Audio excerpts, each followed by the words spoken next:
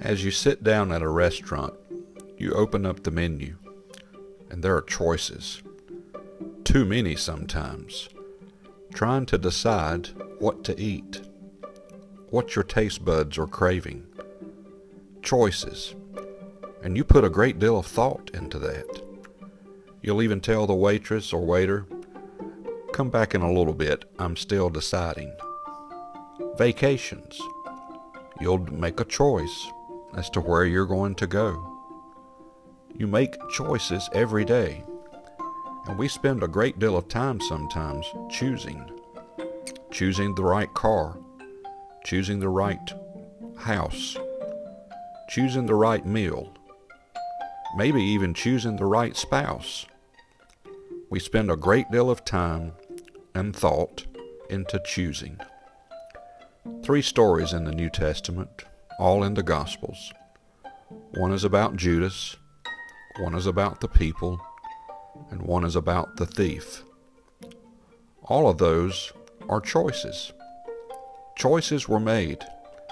Judas made a choice, and he chose himself. The people, they chose the crook. They chose incorrectly. And then the thief on the cross.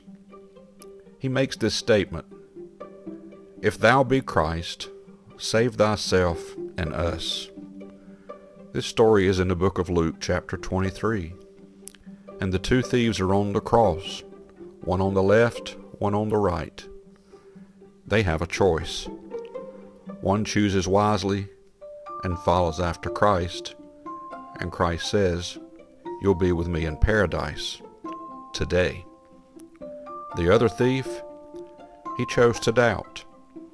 He chose himself. He chose arrogance and questioned Christ. Choices. Will we choose Christ? I sure hope so. The world is not choosing Christ, and the pressure is on, and the pressure may get even worse. To follow after your faith or to deny your faith. To announce Christ as Savior or to give in to the world. Either way, we have a choice. May God bless you and have a wonderful day.